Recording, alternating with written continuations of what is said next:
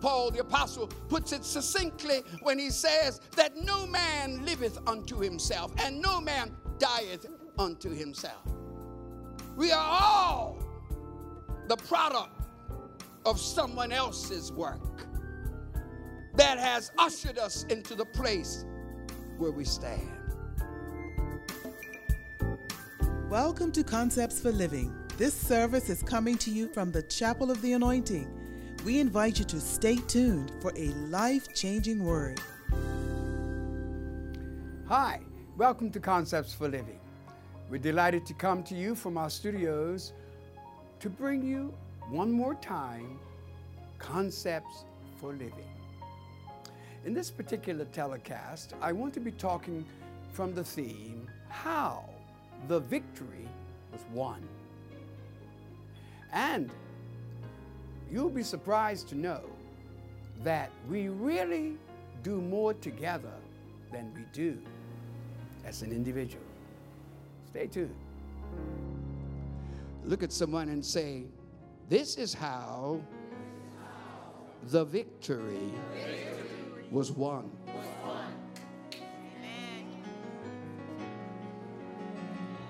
Well, some of you may remember that epic Western film of the 60s, directed by Henry Hathaway, John Ford, and George Marshall. The film was based on those families that departed from the Erie Canal and traveled across the country to California. The title of that film was How the West Was Won. This morning, I want to talk about how victory is won. Our theme as a congregation for this year is based on the biblical numeral 17. 17 is the number that denotes victory. Victory shall be mine, and victory shall be yours. One other illustration that I think will help us to appreciate the truth of this particular passage that I have read. In Seattle, Washington, and many of you, I'm sure, will agree because you have seen it for yourself. In Seattle, Washington, a mountain known as Mount Rainier, on a clear day, can be visible hundreds of miles away. Its peak rising some 14,410 feet in the air, with a white crest of snow upon it. Mount Rainier would appear to be standing alone, majestically. And yet, it is not so. For the mountain is not standing alone. It may appear that way, but to approach its heights, one must travel through what is known as the foothills. And the foothills are those the range of cascaded mountains at the base, at the lower region of Mount Rainier. Which is to say that, in a sense, it doesn't stand alone. It stands because it's supported by the foothills. My message today is to somehow help individuals and leaders And those of us who have responsibility for masses of people, to realize that in the end, even though we stand out in front, we must ever be reminded that it is not that we stand alone, but we got some foothills.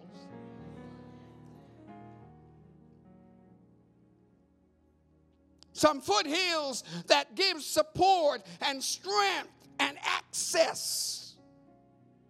There are some victories that can never be won by one,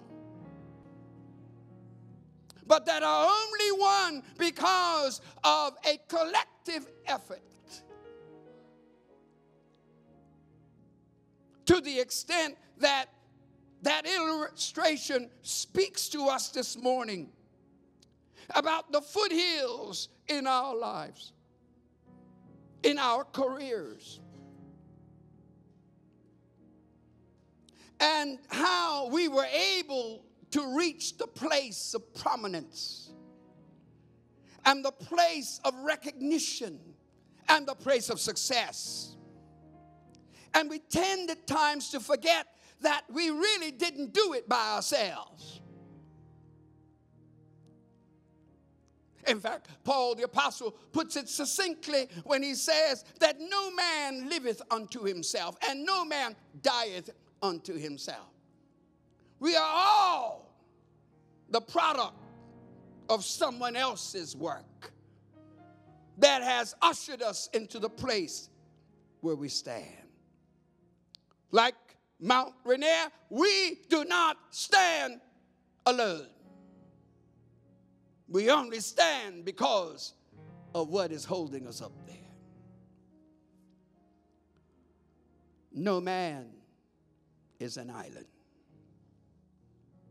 John Donne was right when he drew attention to the fact that we don't live in isolation, and we certainly don't achieve great things as an individual.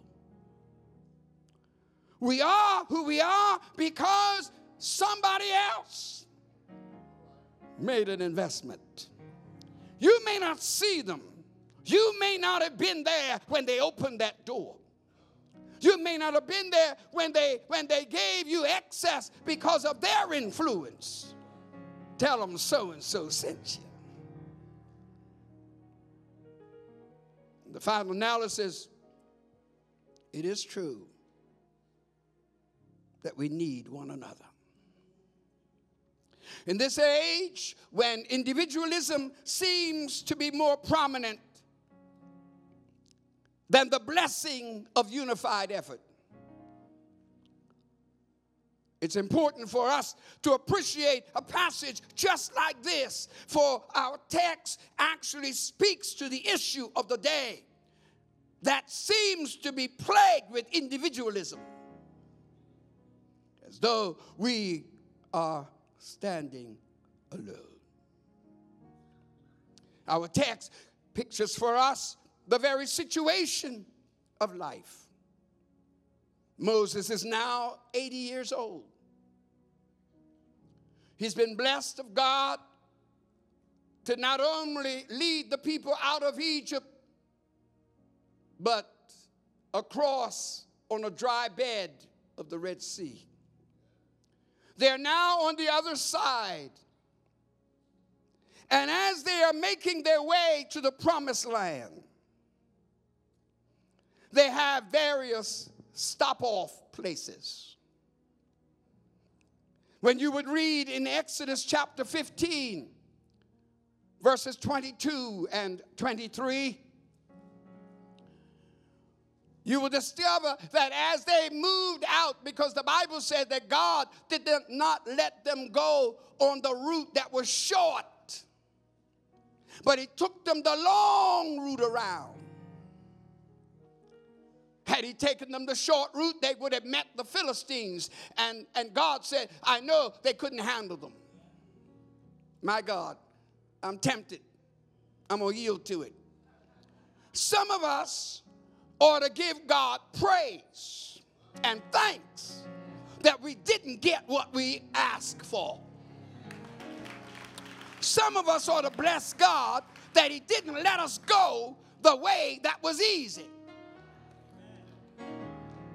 Someone else needs to say, God, I thank you that you didn't let me go the road that I would have been destroyed had I gone that way. Somebody ought to praise God right now. The 3 points of this message: the partnership, the positioning, and the perpetuation. Those 3 words will be developed as you stay tuned to hear how victory is won. So Moses is old, but God told him, go on. And as God tells him to go on, my text says that Amalek fought with Israel in Rephidim. Verse 8.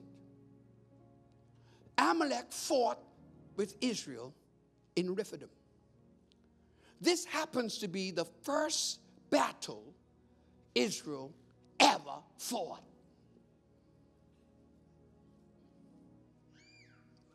This is a place where Israel had never been before. This is the place where we really see how the battle with Amalek was won.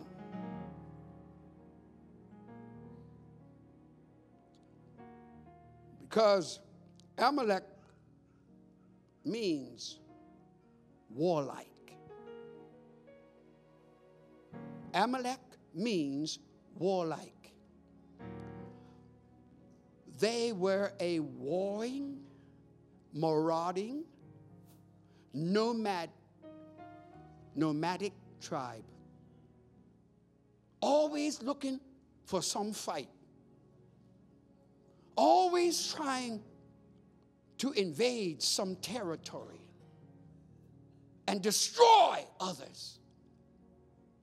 Amalekites, the Amalekites, warlike. I don't know if y'all get what I'm saying. I'm saying, God, if you're going to have me to meet them kind of people, why didn't you let me meet them when I was cocky and young and robust and tricep and bicep and every other sep? Why are you going to wait until God? I'm old. God permits certain things to happen so that when it turns out in the end, you'll know you didn't do it, but God permits situations to so develop so that in the end, there's no doubt about it. If it had not been for the Lord that was on my side. Come on, somebody. But now we must understand the strategy of warfare. Strategy of warfare here, clearly to me at least, requires a partnership. Say partnership. What do you mean, Pastor? Well, let's go homiletically. Let's go into this and let's see it. Now, the Bible says to me that Amalek is fighting with, he came out to make war with Israel in Rephidim. You remember that? And Moses said unto Joshua, choose us out men. Go fight with Amalek. This is the first time we've heard anything about Joshua. We know he's the son of Nun. We know all of that. We don't even know his mother. We do know that Joshua was the one that he called. He's been in the shadows. But thank God, he's in the tribe. Somebody has been wondering, why am I here?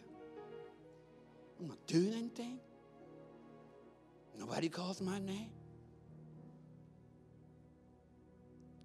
But the day will come when God will say, call Joshua. And the Bible says that Joshua was told by Moses, go and gather men. Watch this. Go and what? Go and choose us. In other words, I'm not going, but you're going, and I'm going to go as you go, but I'm going to stay. Not let us go and choose. You go and choose us or for us. Men, go and fight. Why am I belaboring this point? I'm belaboring this point is because the partnership begins by trusting someone implicitly to go and do a task that we have no record ever happened before. This is the first battle. Joshua is the first soldier ever in the history of Israel. And Moses is old. But God has some young around that he can call on. And God leads him to call Joshua. By the way, I can't hesitate. I can't wait to tell you that the same man later was the one that became the head and had Moses' place. But before that, he was Moses' servant. Oh, Jesus. It's very tight right here. That's what's wrong with them people. Those leaders. That's what's wrong with them, particularly the old ones. They got to have everybody serving them. They got to have somebody carrying the bag. And thank God I can still carry my bag. I'm saying this morning that the wonderful thing is that we are not finished until God says you're finished, but you must be prepared to change strategy. Because up to this point, everything is God, Moses, God, Moses, God, Moses. God, why you bring us to the sea? You know we can't cross here. What you gonna do, God? God answers back, Moses, why are you calling on me? You tell the people to go forward. Lift up your rod. And the sea parted. Are you listening to me this morning? I'm saying Joshua was new. Moses is new at it. But they come into partnership. And the Bible tells me, keep reading in there, and you'll see it.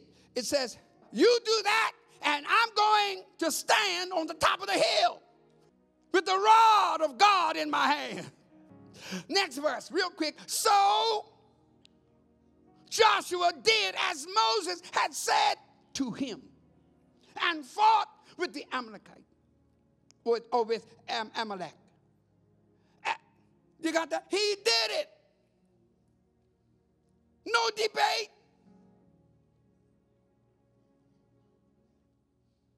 When people see leadership and they want it out of some personal ambition, they mess up big time.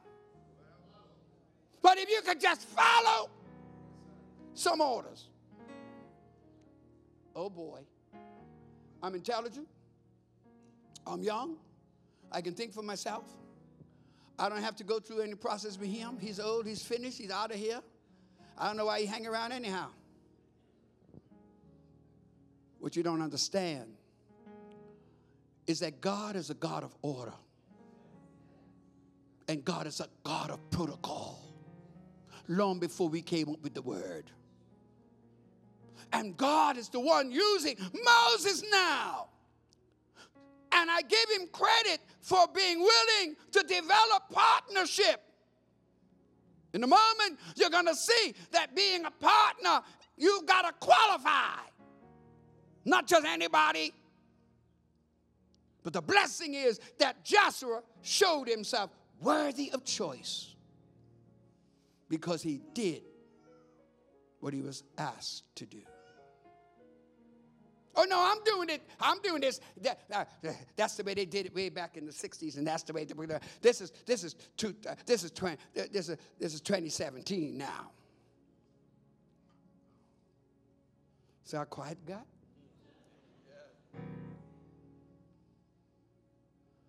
Ain't no sense in just reading Scripture. Because if you just read Scripture, all you have is information. But if the Holy Spirit will be permitted to be involved in your reading, you're going to end up having inspiration. And when you get inspiration, then you set yourself up for a revelation. And that's what's happening right now. I hope this message indeed goes around the world.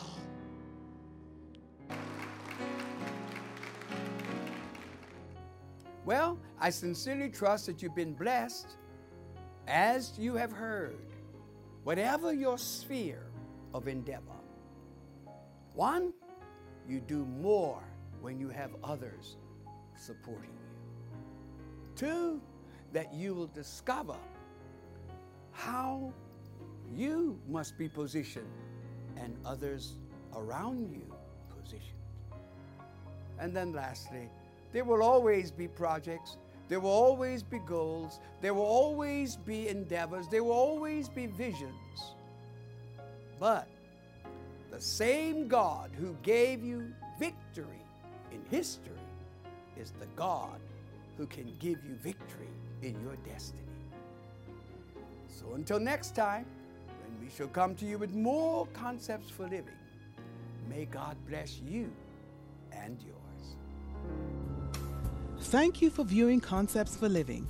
If you would like a CD, DVD, or download the entire message, go to our website, www.fcogchapel.org. We would like to hear from you. Please send an email for prayer or send a praise report on how God is blessing you through this program. We invite you to join us again for another Concepts for Living.